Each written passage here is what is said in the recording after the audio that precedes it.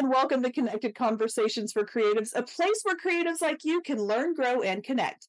I'm your host, Jennifer Carr. In today's digital age, the world of social media has transformed the way we communicate and connect with others. It's opened up unprecedented opportunities for writers, authors, and a vast collection of creatives by offering up dynamic platforms where they can share their work, connect with fellow creatives, and build a supportive network. For authors specifically, it's become a powerful tool to showcase their work to a global audience. With the click of a button, writers can share their thoughts, portions of their writing, and engage with readers and fellow authors from diverse backgrounds. The accessibility and immediacy of social media make it an invaluable resource for writers seeking to establish their presence in the literary world. So by actively engaging, sharing resources, promoting each other's work, and participating in online writing communities, writers can create this thriving ecosystem of creativity and connection. Today's guest is Jessica K. Foster. She's a middle school language arts teacher with a penchant for hot tea and romantic beach reads. And her latest book, Andy and the Extroverts, is a funny, heartfelt, young adult contemporary fiction with a dash of romance. And today, Jessica is here to talk all about how to create strategies in this ever-evolving landscape of social media that can lead to increased visibility, growth as a writer, and a richer sense of community within the bookish world. So welcome to the show, Jessica. Hi, it's great to be here. Thanks for having me. Absolutely. So first and foremost, you are a language arts teacher, so clearly you're a fan of words. So tell us about you and how you became an author. So I am from a very small town in sort of like central part of the Lower Peninsula of Michigan. So right outside the Lansing area, there's a town called Portland. So Portland, Michigan, it does exist. So I had a pretty rural upbringing. But then, was able to come into contact with a lot of different types of people as my teaching career sort of took off, in the middle of that recession. Was super fun. Right. And so it was, it was an interesting time for me because I did a lot of writing when I was in college. And I actually have a creative writing undergrad, as well, with mine, with my other degree. But, what ended up happening was I had kids. I had children. And, after I had my children, it was just so wonderful seeing them pick up different things and be so interested in like different sports and different. And I'm like, hey, I used to really be interested in not just reading. I've always read voraciously, but I've always been interested in writing too. And so after my second child was born, I really picked back up writing with a gusto. And, what would you do if you weren't scared was kind of my motto back then. And, I just think with blind courage, really blind, naive courage, I just sort of thrust myself into that writing. And it's just been a wonderful journey. That's exciting. Now, kids do change everything, like everything. And so like time and balancing work and life, like I know that probably was kind of one of those things that made you go, all right, how badly do I really want this? Yes. There were moments. Yeah. Yeah, and even still today, like I don't know how old your kid is. Mine is 14, and so even still, I find times where I'm like, oh, can I balance a teenage girl and all these other things that I want to do? Yep. My boys are 9 and 7 right now, so I have a 4th grader and a 2nd grader, and we are busy, and they are very sporty kids. Okay, so there you go. Yeah, like you're constantly going, okay. And I get frustrated sometimes when I'm thinking, I would love to sit down and write, but my mind is so preoccupied with life and family things that nothing wants to happen. And so, do you find yourself having to like go shut yourself in the closet and be like, don't talk to mommy, it's writing time? Not really. So I know it's like really strange. We have an interesting family dynamic where everyone has a hobby. Every single person in our family has hobbies, and we have hobby time, and nobody wants to be bothered during hobby time. And so it is kind of fantastic for me because mom's hobby time is writing, another kid's hobby time is actually video gaming. My husband's hobby time is weightlifting. And I have another kid who's really into like STEM crafts. And so like we all just go do our hobby time. So it's good. That's brilliant. I love it. No, that's fantastic. Okay. So you have just recently written your first novel, but that's not the first thing you've ever written, I'm sure. No, no, no. I I've actually written several books before that book. But that was the first one that got picked up traditional publishing wise. I made the decision that for my young adult novels that I'm writing, like, and for the type of novel that I'm writing, I thought that traditional publishing might be the way to go for me, both financially and visibility wise. And so I was fully prepared to fail on multiple novels before getting picked up. So, like, I had that expectation because I read just like very deeply on everything. And everyone's like, well, it was the fourth novel I wrote. And I was like, all right, we're going to write five and then we'll give up. So, Okay, so before you were traditionally published, you self-published then. no, no. I wrote a bunch of stuff and then it's all still in my computer, to be perfectly honest. I queried it and it crashed and burned. As it does. Just, there's a lot of learning to be had. And, my plot structure, we will, like, that first book is called Navigating Nessa, and it will never, ever see the light of day. Maybe I'll like mine it for certain things, but it's not going to be the way, like, it was a learning experience. So, I can get on board with understanding that my first book, while I did publish it and it's self-published, like looking back at it and then looking at the one that I'm about to put out in February, the third one, it's so different. It's so very different. And the first one did go through like an actual editor, like a professional editor, but it's still the growth that happens just from book one to book two. It makes you go, mhm. oh yeah, I wonder if I should have just, maybe waited to publish that. But I don't know. I think that it was the right choice for me. Yeah, yeah. I can't, I mean, I have so many friends who are self-published and just loving life and loving that type of freedom. I think to each their own. And, Oh, yeah. maybe self-publishing might have been in the cards for me at one point. But I managed to land with a small sort of indie publisher who really understood the vision for this book that I had written. And just after one phone call with the publisher, I was like, yep, this is it. This is the moment. Thank God. So, Nice. Okay, yeah. so before we like jump into the social media part, let's talk about that traditional because that is like a lot for a lot of authors. That's the dream, right? I queried. I mean, I probably sent 100 query letters, and it was just like, oh my gosh, rejection, rejection, rejection, and you can only take so much. But what did your Yeah. process look like? I love hearing other people's story. Okay, so I wrote Navigating Nessa and oof, I queried it. And I got like, a few full requests, and then all of them are like, no, you're not ready. Uh and then I queried another novel. I don't even remember what that one was called. It's had like 12 different names. And that one also crashed and burned. But during this entire time, I'm reading craft books. I'm reading other people's books as a beta reader. I'm being an alpha reader for other people and just learning a ton about the craft. I wrote a third book, and this one was like a mystery slash romance, like enemies to lovers, young adult. And that one did get picked up by an agent. And so I had an agent for a while.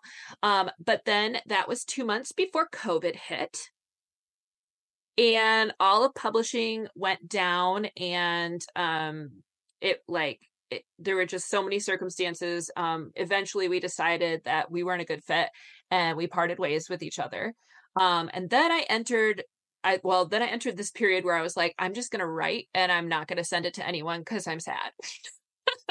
So I had like I'm sad, I no longer have an agent moment. And so I wrote a couple more books during that time. And one of them I was like, I actually think this one might make it, but I'm going to be really like picky about what I do with it. And so I only sent it to a few different agents. They all asked for fulls, but then there was this Twitter pitch contest. And it was Mood Pitch. I don't know if you've ever heard of this. It's not even called Twitter anymore. It's X now. I don't know. But back then it was Twitter. And there was this thing called Mood Pitch. And I was like, oh, why not? I'm actually pretty good at making aesthetics. So I was like, all right, I'll just throw this into Canva, see what comes out of it. And I got a few like bites on it. Um, and on another book that I had written, which was like a band camp book. I like writing about camp. Um, and And one of them was my publisher, and he asked me to send him both of the manuscripts. And I was like, interesting. Okay, sure. And then he got back to me. It was a few months later, like publishers are busy, right? And he was like, let's set up a call. And I'm like, cool. And he's like, to be clear though, this is about Andy and the extroverts. I was like, all right, sure, whatever. I understand that band camp's not for everyone. It's cool. Uh, um, and we had the phone call and it was just fantastic. It was a great fit. I had one of my lawyer friends look over the contract before I signed, and the rest is history. That's amazing. Yeah, that's it. And it is like, it's rare, but at the same time, I think you get out of what you put into it. So if you're doing the work, if you're seeking the opportunities, because you never know, if you hadn't taken it up on X, formerly known as Twitter, if you hadn't taken that step and said, hey, I want to try this, because so many people are like, my work's not good enough. I know I've been there before, it's like, oh, my work's not good enough to even put it out there. I don't want people to see it, but you don't know when it's going to connect with somebody. So you have to be willing to take that risk, to take that chance and say, I think it's worth putting out there. Otherwise, nobody's ever going to read your book. Yeah. Well, and I think also there's like a huge value in having other eyes on your book before you take that step too. Because they can tell you, like, you got to have some real talk people in your life, and like in your writing life. I mean, in your real life too, but real life too, yes. Right. Yeah. And they can tell you where the pitfalls are of your book. And you've got to decide whether to keep rolling with it or to pull back on those types of things. And so that's where, like my Scribophile family, and, my author friends that I send this to, and my amazing older sister who reads hundreds of books a year, because that is like her thing. And she reads like widely, like in lots of different things. So I was like, okay, so I'll send this to everybody and see what they say. And I think that makes me more confident when I shove it out into the world too. Oh, for sure. And I was going to save this for later, but since you brought it up, I had never heard of Scribophile. So let's talk about that. What is it, and how does that work for you? Okay, so when I started writing, it felt very solitary, which I love. Like, I love being alone. I honestly did like a bunch of Google searches for writing groups, and I have like I went in person to in-person writing groups, and it just wasn't really for me. I'm so socially awkward. This is good because I feel safe because I could just shut this computer. but I, like when looking at other people's work, I'm like, I don't want you to be offended by the fact that I found something here. I don't want you to think that I'm offended if you found something here. And it just like, it's harder for me when I see people's faces fall, which is like how I feel as an English teacher too, a little bit. Which is why it's good that I work with kids, because I'm always like, no, wait, it's okay. What's this? It's gonna be fine. I promise. But yeah, so in person wasn't really for me. And I saw this website. It was called scribophile.com. And my nerdy self knows what Scribophile like means. And so I was like, oh, what is this? And you get on there and it's free if you want to do like a free. And I did free for like years, actually, like 2 years before like paying the nominal fee for like a membership or whatever. And for free, you post a chapter of your work, just like a small 2,000 to 3,000 word chapter, and then people will rip it apart for you. And they're all people who are writers, and they're like from all around the world. They're like people from New Zealand, people from like England, people from Africa, people from the United States, like they're from everywhere, because internet, it's fantastic, right? And you get to like, you hone in though, like I say, this is young adult. I say this is romance. Like, don't read this if you don't like that. Like, so like they get to choose, right? Like, I'm not over here reading like noir horror most of the time. And they rip it apart. And I think I developed just like a massively thick skin from that, because people can be brutal, especially behind a keyboard. But also like when the same people or when different people from vastly different backgrounds are telling you, oh, this really works. And it's always like the same line. You're like, do not kill that line. Got it. Right. And the way that the website works is for every 5 people's chapters you help with, you get to post one of yours. And so it really is just a give and take of that. So that's amazing. I like that idea. It's like beta reading on steroids. it is. It really is. Although I use it as alpha reading for my stories. So like I just plug in like the roughest drafts that I have and I'm like, have at it. Like have fun. Wow. And then after that, I send it to my picky people, like my 2 to 5 people, not usually 5 because that's too many for me. But like then I send it to my people who are more like specific after people have ripped it up and I've done multiple revisions. So okay, that's and there's the free account version, which that is so, beta readers are free too. You're not paying for beta readers, but that is such a great way to get ahead of extra editing. You only need your editor to run through it once in the end and not yeah. And then I get to like make really good relationships with my beta readers because they're not looking for spag. They're not looking for spelling and grammar. I'm like, if there's any grammar stuff, just leave it alone. First of all, I'm an English teacher. I'll fix it later. Like, it's going to be fine. Like, but like, second of all, this has been run through. Like, I'm just looking for the plot holes now. I'm just looking for the character inconsistencies now. Yes, like give me some good developmental feedback. I love that is probably one of my favorite parts is the developmental like feedback that I get from, because that's what I use my beta readers for is, I have about 5 to 7 usually that I'm like, just read it, put all these eyes on it. And I did have a rough experience this last go around. I had somebody, it wasn't really her genre, like you mentioned earlier, you really need people who are honed into reading that genre, but she's like, I'll do it. And I was like, okay. And my mistake was saying, I know you and you'll be honest with me. And instead it was, she had no connection to the story whatsoever. And so I was like, it was kind of a waste of feedback. Yep. Well, and it's like really hard, I think, for beta readers to be like, I don't like it, but like, it's so brave of them. So I'm like, never going to be like, you don't like it, like I would never do that. I'd be like, okay, why? Where did I lose you? What happened? Like, where was the disconnect? And then you can kind of like subtly pull that out, right? And if it's somebody who doesn't read in that genre at all, and they're like, well, I don't understand why we're doing this. And I'm like, well, that's because you don't understand the genre. Like, and that's okay. I think I had a beta reader, not on this book, but on a different book. And they were like, why is everybody just like talking about their feelings all the time? And I'm like, have you ever read a romance? Like, that's a thing that does happen. I'm sorry that it was half of a chapter. Like, so that's hilarious. Yeah, if you don't know what's going on, you will disconnect from the story, and yeah, we just won't sign up next time as a beta reader for that. Right. And that's okay. That's all right. Yeah. I've gained some beta readers. I've lost some beta readers. I think that one of the most valuable beta readers that I currently have right now is a teenager, because they're right in my target audience. They're like 17 years old, and she's like, okay, look. I'm like, all right, I'm ready.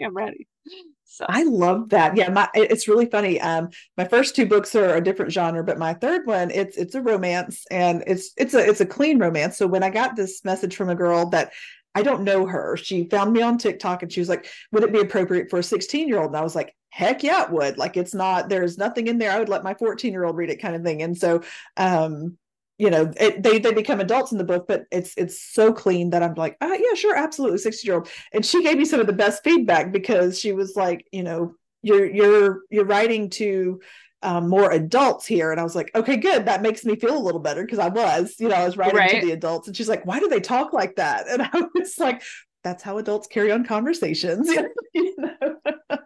But it was so nice to just kind of have her feedback, to have a younger person's point of view and be like, okay, so I am writing in the right place. Anyway. Yeah. But I just like laugh too, because like it's just like author to author so very different. For like, you could read a John Green novel, those people talk like collegiates, like but it works for him. Like, it totally works. Like, he has a full following for that. And like, okay, so more power to them, and to each their own. You will find your audience, and that's right. And that's one thing that, let's talk about that, because to find your audience, I bet it looks a little different self-publishing to traditional publishing. So do you have like there are so many theories on how, for those of us who are not traditionally published, how that works. Do you have to build your audience yourself, or does the publisher have that pre-established for you? How does that work? So I think it depends on the publisher, right? There are certain things built in. I have the wonderful capacity here to tell you about a few different publishers actually, because I have friends um in different publishing tiers, I guess you would call it. Um, so most of the stuff that I do, it's me. I like it's mostly me. However, my publisher has reach in New York City as well as in Los Angeles because they have like offices in both places. So my books appear at fairs in LA and in New York City, which is really cool. And so they get that sort of like extra like oomph, like that extra push, right? Alongside. And then I also really think of like the Winding Roads publishing family. It's like a family. We all support each other's books. We all read each other's books. We all buy each other's books. We're all like, can I take your book with me to this fair I'm going to? Do you mind? Like, I think right now Geek Girl Con is happening over in Washington this weekend, and my book is there with sprayed edges. Like it's like it's really cool, right? But I'm not there. So I got invited, but I couldn't fly out. Like my job doesn't super allow for that. Type of a trip all the time. I am hoping to go to the New York one next year that I keep getting invited to, so that'd be great. But Yeah, New that's York is awesome. less of a jump for me from Michigan than like Washington. So Yeah. right, like it's a little different. So I do think that like I have great visibility that way. And then of course, like all of their social media channels, like they're boosting my posts, they're posting about me and that type of thing. And I think that that's really great. So I do get that.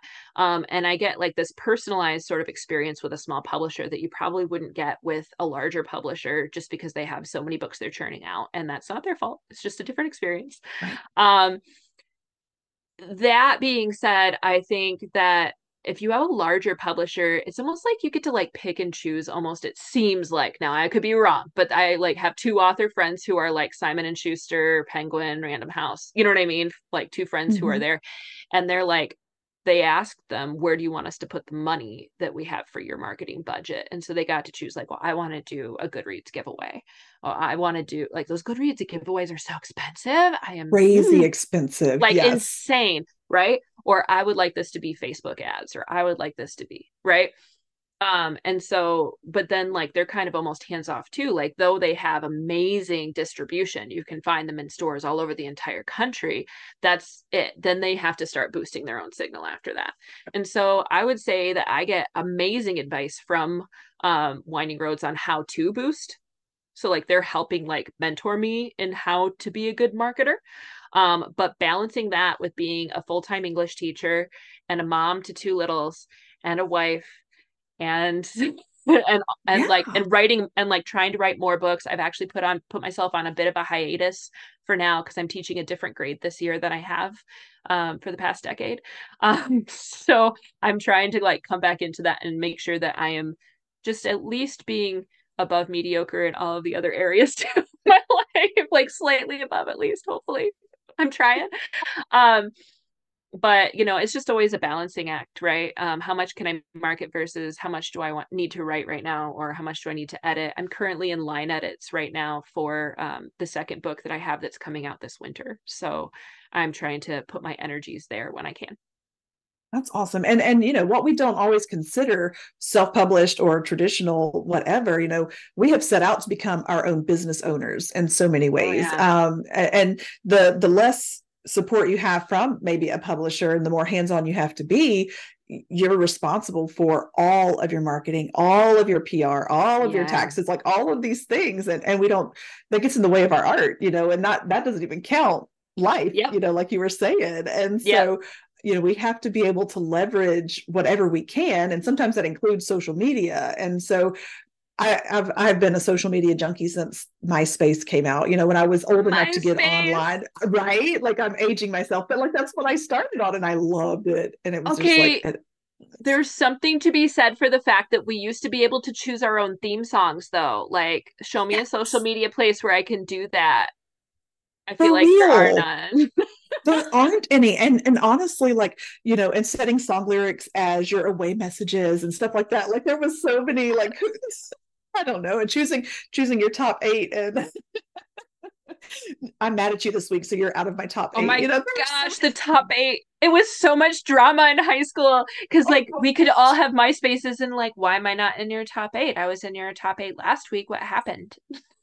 That's all you talking to Johnny. I'm sorry. Anyway, like, but I have been stuck on social media since then, which is probably not a good thing to admit, but it's also, you have an addiction, admit it. I've got one. It is what it is. Um, and so, back in I have always owned my own business, and other than the times when I was teaching, but that was a whole other ballgame. But I've always been my own business owner, and so I started with the yellow pages. Like there wasn't a whole lot of ways to advertise on social media. People weren't using social media when I started my wedding planning business, and so it was the yellow pages. And now we have Facebook and we have Amazon ads and we have TikTok and all of these things, and so we have to leverage those things to our advantage, but it's a tricky little world. Yeah, it really is. And there's no way of knowing, like, what you post is actually going to get attention too. Yes. Like things that I have posted that I have been like, oh, that's a throwaway post, ended up getting like a ton of traction that I'm like, wait, do I want this thing to have this much traction? Hang on, let me think about that for a second. I have definitely panic deleted a few tweets in my life where I'm like, nope, too many people, sorry. Didn't mean to be this dichotomous, inflammatory, whatever. Right? Which is unfortunate that those are the posts that get the attention, right? Because you're It going, is. but they're the ones that take off. And it's like, is it true that any attention is good attention? Any PR is good PR. No, that's not always true, No. especially when you're repping your own brand. Yeah. I think that, I don't know how much you know about all of the Twitter drama that's gone down over the past couple of years in the publishing industry. But Mm-mm. I think that has definitely proven that not all PR is good PR. It's been on the side of authors, it's been on the side of agents, it's been on the side of publishing professionals. You just have to be very. I hate to say that on social media you need to act like everything is all like dandy and stuff and you can't be real, because I know that is a toxic thing. But if you're an author repping your own brand, you got to tread so carefully, like just so carefully on social media. Like you do not want to be seen in a bad light. And I like personally, I think that it's really hard sometimes when people ask you direct questions that don't have a comfortable answer on social media. And then your lack of answer also feels like an answer to them, which makes it even more inflammatory.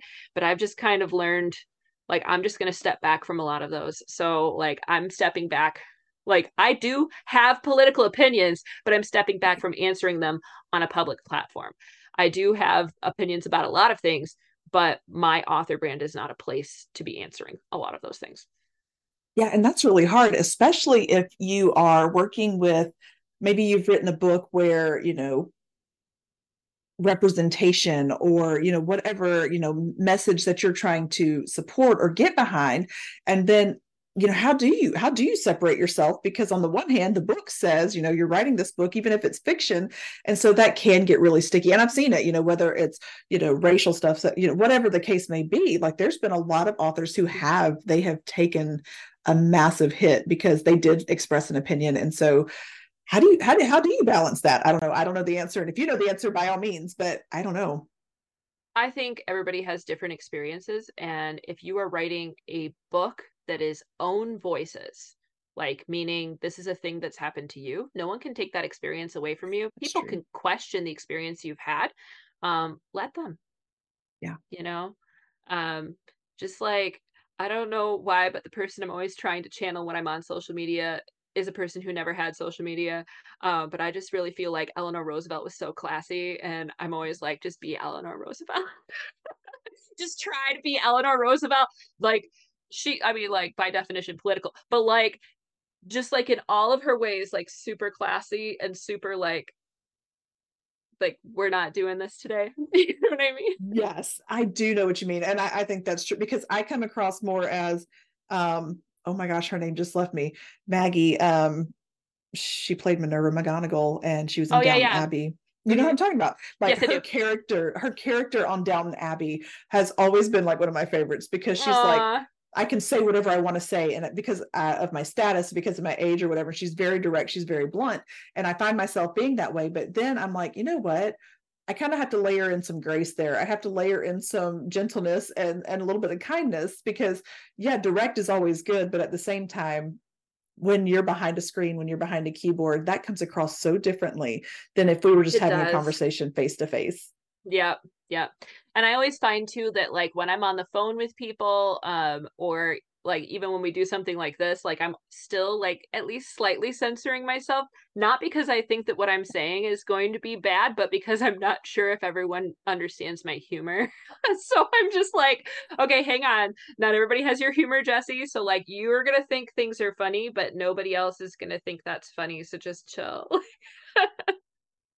I can so relate because we are sarcasm is a love language in our family, and so and dark humor is just the way we deal with things sometimes. And so yes, I am the same way. I'm like, while you see me online, you don't see all of me online. And I think that's okay Mm, too, I because do too. not everybody has the right to know all of you. And there are boundaries for a reason. Boundaries are good. Yeah.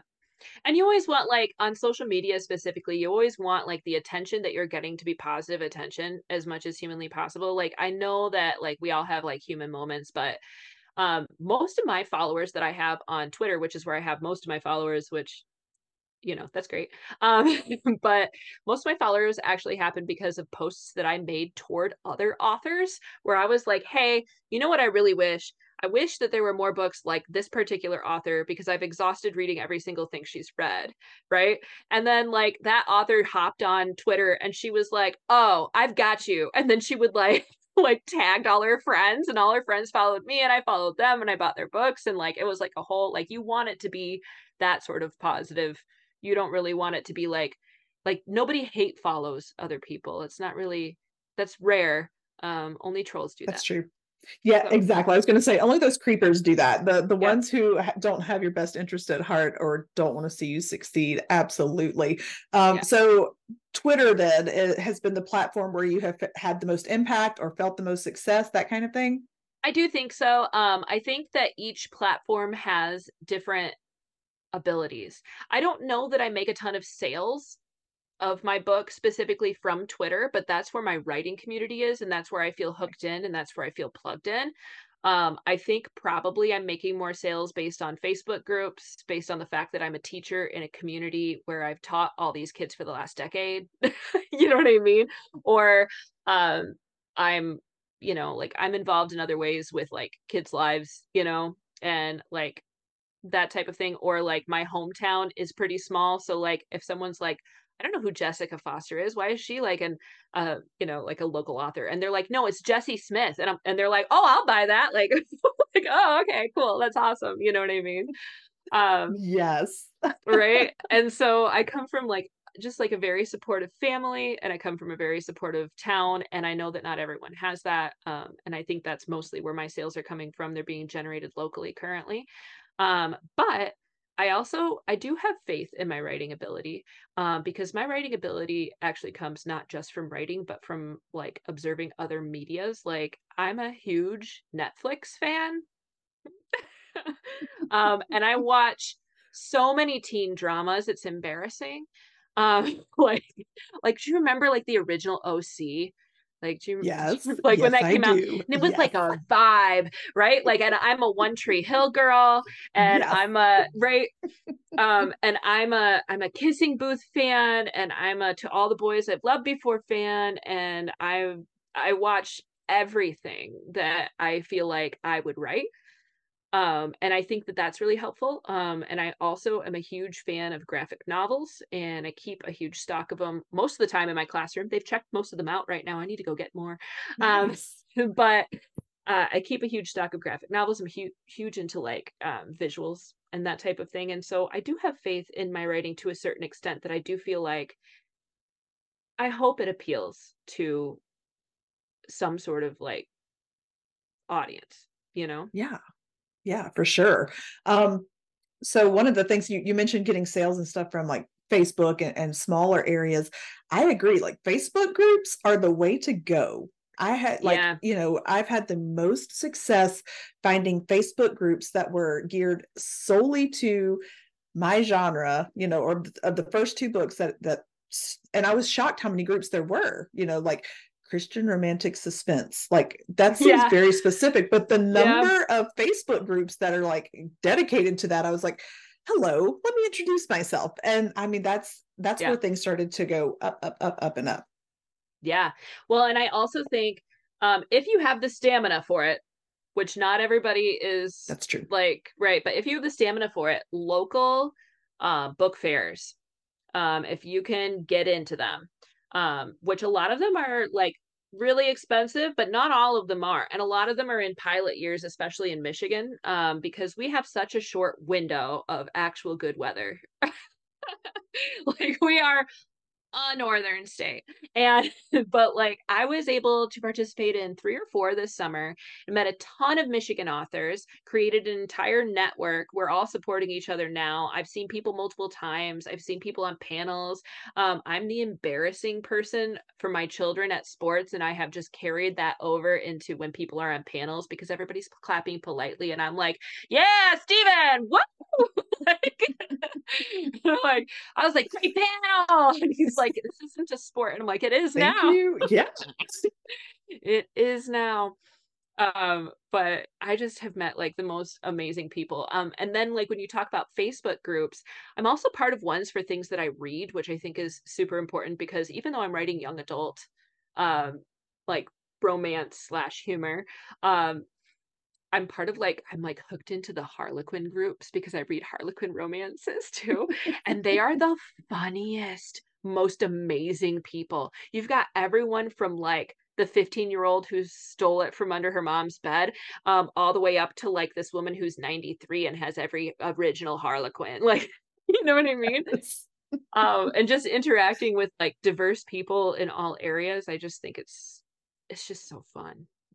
Oh, it really is. And that's the thing. Get to know the readers that are out there. Get to know what they're looking for, And if it's something that sparks an idea, that sparks your creativity, and you think, "Ooh, I could write a book for this group because this is what they're looking for, and this is something that's come into my mind." I mean, by all means, yeah, you have to go looking for that network, for the readers, for the audience, that kind of thing.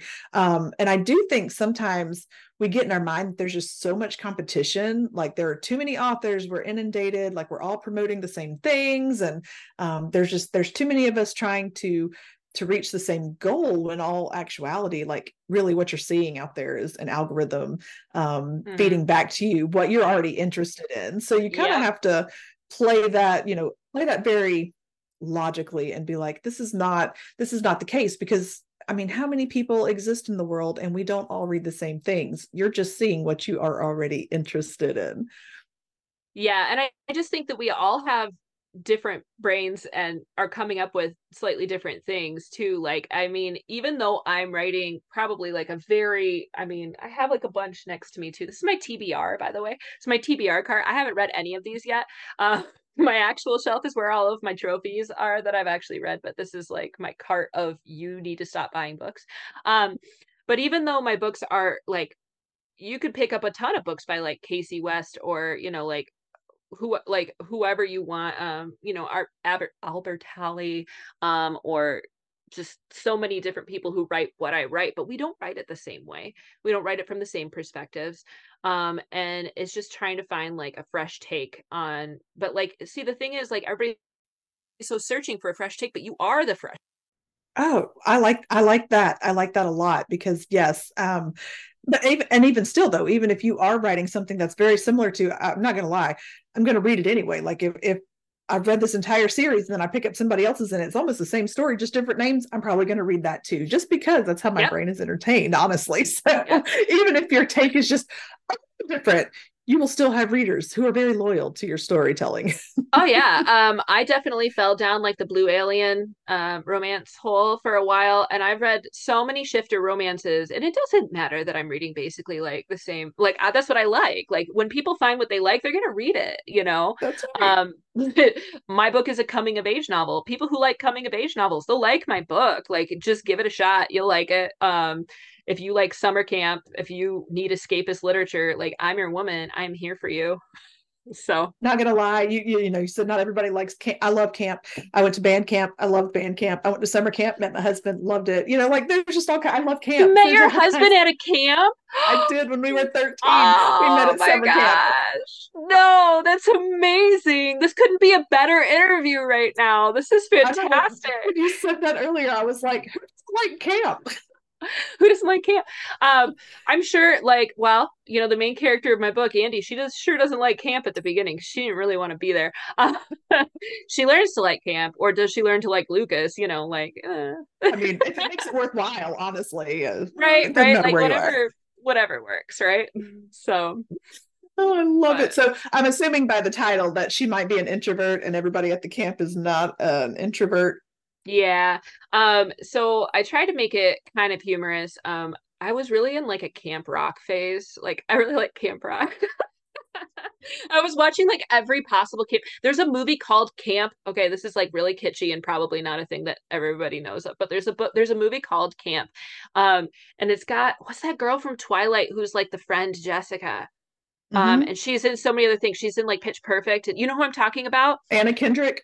Yes, Anna Kendrick. Okay, so Anna Kendrick is in this camp movie. It's like one of the first movies she ever did as like a 13 or 14-year-old. And it's about this camp that is like a musical camp and everybody's super like competitive and they're all singing and it's amazing. And so I was watching that and I was watching Camp Rock and I was like, what if there was a character who really was not into it and they were just like stuck in this Disney movie. They were like stuck in the you know what I mean? Like how can I make that work? Like, how can I make that happen? Because I can see so much humor coming out of that, of somebody being like, what the crap is happening right now? Like, what is happening?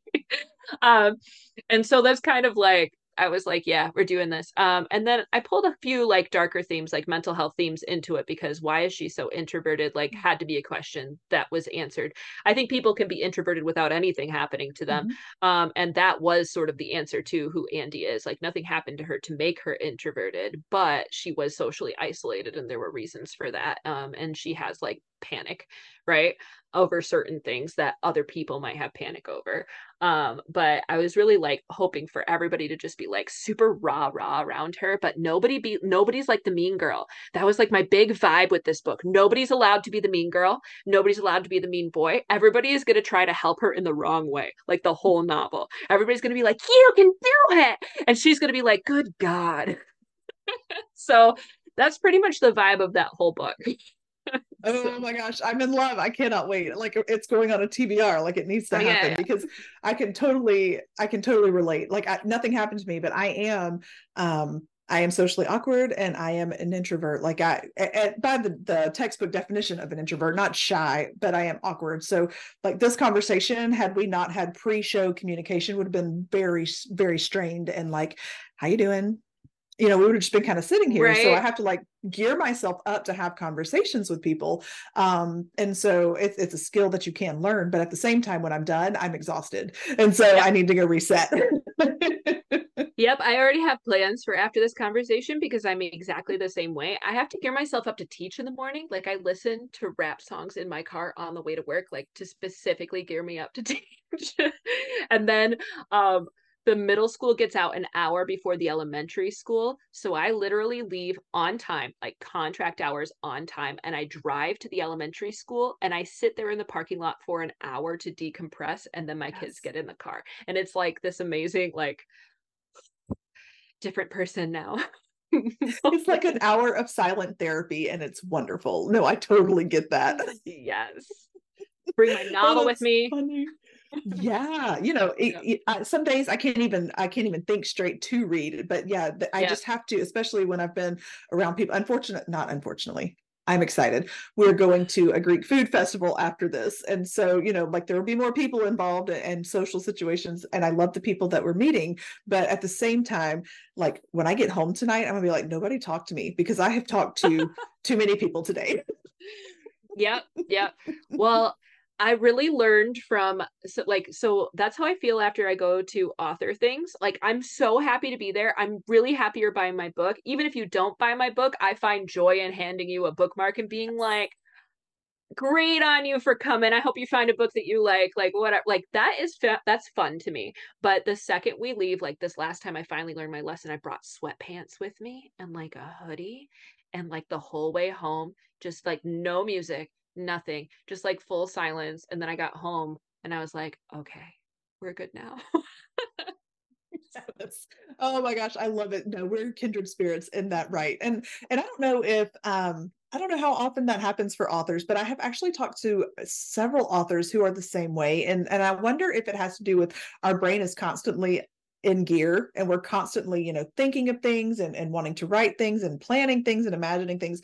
Maybe our brains are like, but you need this moment or 60, to Yeah. just decompress. I don't know. And I think that some people are really gifted for being like extroverted all the time who are writers, but I feel like they're kind of like the unicorns of writers. I do too. The I do rest of too. us are ambiverts or introverts. Like I'm probably ambivert, maybe. Like, I don't know. I'm kind of introverted too. Um, like if I were at a party, would I be like trying to be the center of attention? No, I would not, you know. Um, Yeah. I'd be going home and taking a bubble bath after. So I feel like maybe life has turned me into an introvert. So People will do that to you. yeah, I think Yeah, teaching does that to you too, because like you get so much social interaction all throughout the entire day that by the time you're done with it, you're like, I don't probably need to socialize with anyone ever again. Like until in we're the gonna morning wake at up and least. right until the next morning. Like we're gonna do this 5 days a week for most of the year for like most of the rest of my life. So like that feels like enough social interaction to me. I totally get that. And I kind of took us off track there, but we were talking about It's your all book good. and all that. So how have you marketed this one? So Andy and the Extroverts, I definitely put that on like I don't remember if I put it on. I think I put it on Booksprout prior to for people to review. And then I gathered my crew who had already read it, poor things, before it got to my editor. And I was like, I'm gonna need everyone in my family to buy this. I'm gonna need, right? Like, I need you to just like out the gate make it look like it's already successful so that other people are like, oh, this is a thing, right? Like that's like that was like my goal. I reached out to local libraries. I reached out to libraries of places that I knew that I would be traveling within the next year. I reached out to any local bookstores that I had any kind of connection with. I reached out to um, radio stations. I reached out to newspapers. I reached out to schools, like just like the schools that I'm personally connected with. Um, and like any person that I was like, oh, they would actually be interested in helping me with this. I was like, we're doing it. I would even do random Google searches of like authors wanted. I don't know what I'm wanted for, but how can I make that happen? I signed up for a newsletter that would give me opportunities for podcasts, which is probably how we got to I watched for things on Twitter. I watched for things on TikTok. And a lot of authors support other authors like you do in podcasts and things like that, which I did not know existed, but I am so here for. Yes. And so I just kind of have been like, hey, um, I'm an author. I'm from Michigan. This is my first book. If you want to help me, that'd be great. If you don't want to help me, thank you for reading this email. Appreciate you. And then I did like phone calls to some of my like Barnes and Nobles that are near me, and I managed to get in contact with somebody who was like in charge of all of the lower West Michigan Barnes and Nobles, and she stocked it in all of them and made me go to all of them to sign them all. And I was like, "Oh, that is a thing that happens." Like, because I was told at the beginning of this that unless you were published by one of the big five 4, whatever we are Mhm. now, Mhm. that you couldn't even get into a Barnes and Noble. And that does not seem to be the case any longer, because they have local author sections. And that's the thing I didn't know. Yeah. I booked a couple of author readings, like events, and then told my whole family that if they did not show up for me, that they did not love me. Uh, which brought my cousins out of the woodwork, which is nice because then I got to see them and we got to have some drinks afterwards. Right? So, Ryan, don't you tell me I don't love you. And so, but like people show up that you don't think will show up. Like people are attracted to crowds a lot of times too. So like if I can create enough of a crowd of people who already know me, then people who don't know me come on in. And actually like one of my, like, not that I don't appreciate my family who've been uber supportive, and I appreciate you. Some of you still need to write me reviews. I love you. Um but my family's been super supportive, but some of my favorite moments have been like people I don't know coming up and being like, hey, I just wanted to let you know that I bought your book a month ago and I'm here to have you sign it because it's going on my shelf. Like, this is not one of the ones I'm regifting to someone, and I just really like this book and I'll be rereading it. And I'm like, oh my gosh, that's not like a, I don't know if we count that as a fan, but that's a person who doesn't hate the things that I've written, and I am so here for it. I love that. So what I'm hearing is, one, you have to be willing to hit the ground running. Like there's a lot of footwork Oh yeah. involved. Like you just have to go out, but you also have to be open to hearing no, not right Oh yeah. now, or there's a lot of, like, you just have to do the work and go with whatever response you get, and do it graciously. Oh yeah. And people, like, I've definitely been told no. Like, I don't want to come across as the person who's like, oh, you just reach out and everyone says yes. That is not what happens. Less than half of the people that I have reached out to have said yes to me. And the other 60-70% either never even emailed me or called me back, or they were like, no. And I was like, thanks. All So right. thanks for your time. I'm new. I don't know if I mentioned that. So, but yeah. Well, and in business, like you are granted up to about 7 no's before people start saying maybe. You're like, that Mm-hmm. is how business works. And so you can't just stop with 1 no sometimes. No, don't do it like every single day, maybe, but go back once you've exhausted your list, go back to the beginning and start over and be like, okay, have you had a chance? Maybe there's a new opening, or you're focusing on something new or whatever. Like, don't, just because you're told no once, don't take it as a final no. Just put it on the back burner and let it rotate back through the cycle, and maybe Yep. they'll say yes next time. Yeah. I think a lot of people are really slammed, like especially book reviewers, all the time with tons and tons of people, and maybe this isn't the book that interested them enough to say yes, but maybe you read a different book and that's the one. Um, I think of it sort of like similarly to when you're querying a book. Like, not everybody's going to say yes, but the no's are not necessarily like, this is a bad book. It's like, I already have something similar on my list, or I don't have the spoons to be on board with you as like a new author, or like any manner of things, right? Like, could Yes. even just be like someone's mood when reading. Like, I don't, you know, and Yeah. maybe it is that your craft isn't there yet. And maybe it is that you're not popular enough on your own as an author yet for people to pick you up and also help. Because I think that it becomes kind of like a rolling stone, right? That, like, I don't know, that's the worst metaphor ever, actually. It's the worst simile ever. Okay, it's not like a rolling stone. It's like making a snowman where we There start you out go. with like, there we go. We start out with like a tiny little ball of snow, but as you like continue, then more and more people kind of jump on. That's how followers sort of work in social media too, because then people think you're someone. You get past, It's oh my true. gosh, I got past, like, I don't remember what it must have been like 3 or 4 thousand followers on Twitter, and all of a sudden there were a ton of people like following me, and I was like, oh, you think I'm somebody? I am so sorry. That is currently not the case. I mean, I am somebody, but I don't think I'm Right. as somebody as what you thought I was when you decided to follow me.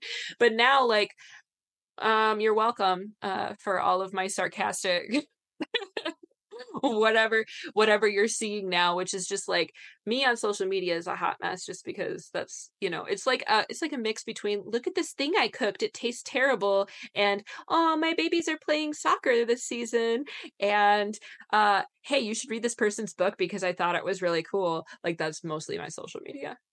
Oh, mine is so simple, especially like over on TikTok. That's where most of my followers are, is on TikTok. And like today, like, and I kind of say this kind of stuff for the weekend, but like Saturdays and Sundays is like my personal funny stories that I have to share. But then during the week, you're like, here's a podcast snippet, here's an inspirational something, and it's all over the place. You just never know what you're going to get. So once you get here, you buckle in for the ride because every day is going to be different. Yeah. It is what it is, but it also makes you human, and you're like, I get really weirdly excited about random things and sometimes random shows, and then like sometimes actors are on Twitter and they like actually tweet you back. Let me tell you about this amazing time that happened to me the other week. Have you ever watched the original Roswell? Yes. Okay. All right.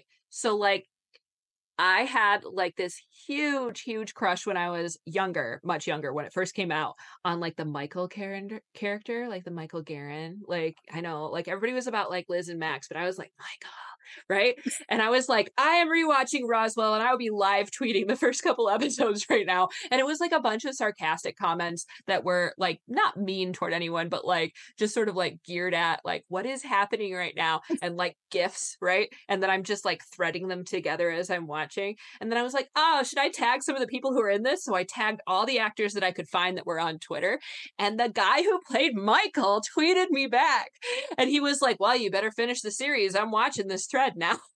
Like, oh my gosh. So did you? Did you no. I got most of the way through it, but then life got in the way. I'll return to it at some point. But we're all in our 30s and 40s at this point, so you got to give this to me. Like, we're all busy. Right. That's when you hit peak, you peaked, and it was I can't do anything else from here. I peaked. Ooh, have you seen The Summer I Turned Pretty? I've read the books. I haven't seen the. Okay. I haven't. So it's on Amazon, right? And I was like, I said something about how mental health is just watching the Jeremiah Fisher scenes of it or whatever. And like the guy who plays Jeremiah Fisher just retweeted it. And I was like, I'm famous for 1 second, right? Oh, but that's cool though, because you just never know when you put something out there. You just never know where it's going to go. Like you said, it could be a complete just hot mess, but it's going to connect with somebody somewhere. You right, just never know. I mean, use good judgment. use good judgment. But I also think that like you can geek out over stuff, because like everybody has like a thing they geek out over. And so I'm never going to hide that. I'm going to be like, oh my gosh, look at this thing that I'm really excited about. And maybe it gets one like, but maybe it gets retweeted by the guy who plays Jeremiah Fisher. Like, you never know. So. You don't know. Yeah, I think one of my biggest ones that I've done is I stitched a video with the UPS driver who was talking about, well, he had made a funny little meme about himself. What he really likes is when they come get their package wearing a bathrobe with their hair up in a messy bun. And I was like, let me tell you a funny story about a UPS incident that I had when I was 2 months postpartum, and I was a hot mess, and I showed up to the door without pants on. That was the one that everybody connected with and thought was so great. And I was like, yeah, that's the story. That's the story I'm known for. It's the one that you're known for now. It's your claim to fame. You are the pantsless UPS woman now. Poor guy. Never saw him again because I didn't open the door. Hey, we all have moments, and postpartum's no joke. So nope. No joke. It was a rough go. Yeah. Anyway, so okay, we are at the point where we're going to flip the script, and you get to choose what we talk about. Okay. All right. What are you watching right now? What are you binge watching right now? Psych. It's one of my favorite TV shows. Yes. And this is probably my 5th time through it, I think. Oh, is it like your comfort watch? Is it like your disassociation watch that's on in the background? Yes, I can literally read a book and still quote it while it's playing in the background. Yes. You know what I mean? I love that for you. My disassociation one is Julie and the Phantoms. Have you seen Julie and the Phantoms? I don't know that one. Okay. It is.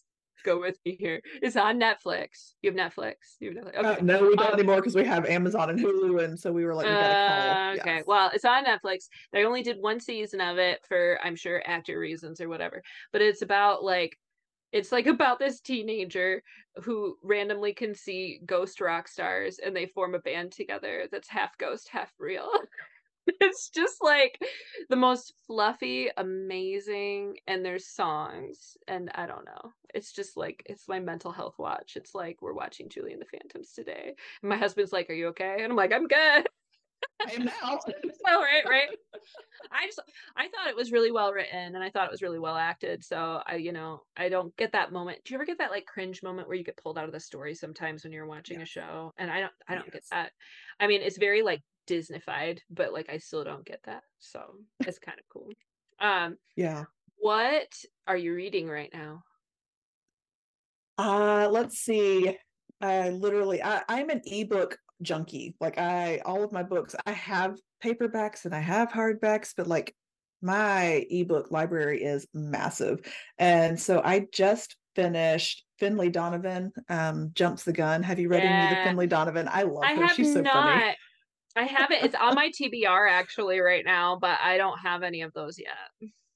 Yeah, it's so now I will say this last one I had more cringe moments, which is funny. Like, but that you mentioned that, like at the very first chapter, I was cringing. I was like, "Oh, I don't know if I want to finish because I've read all the others, and this one Yeah. just came out, and I was like, oh."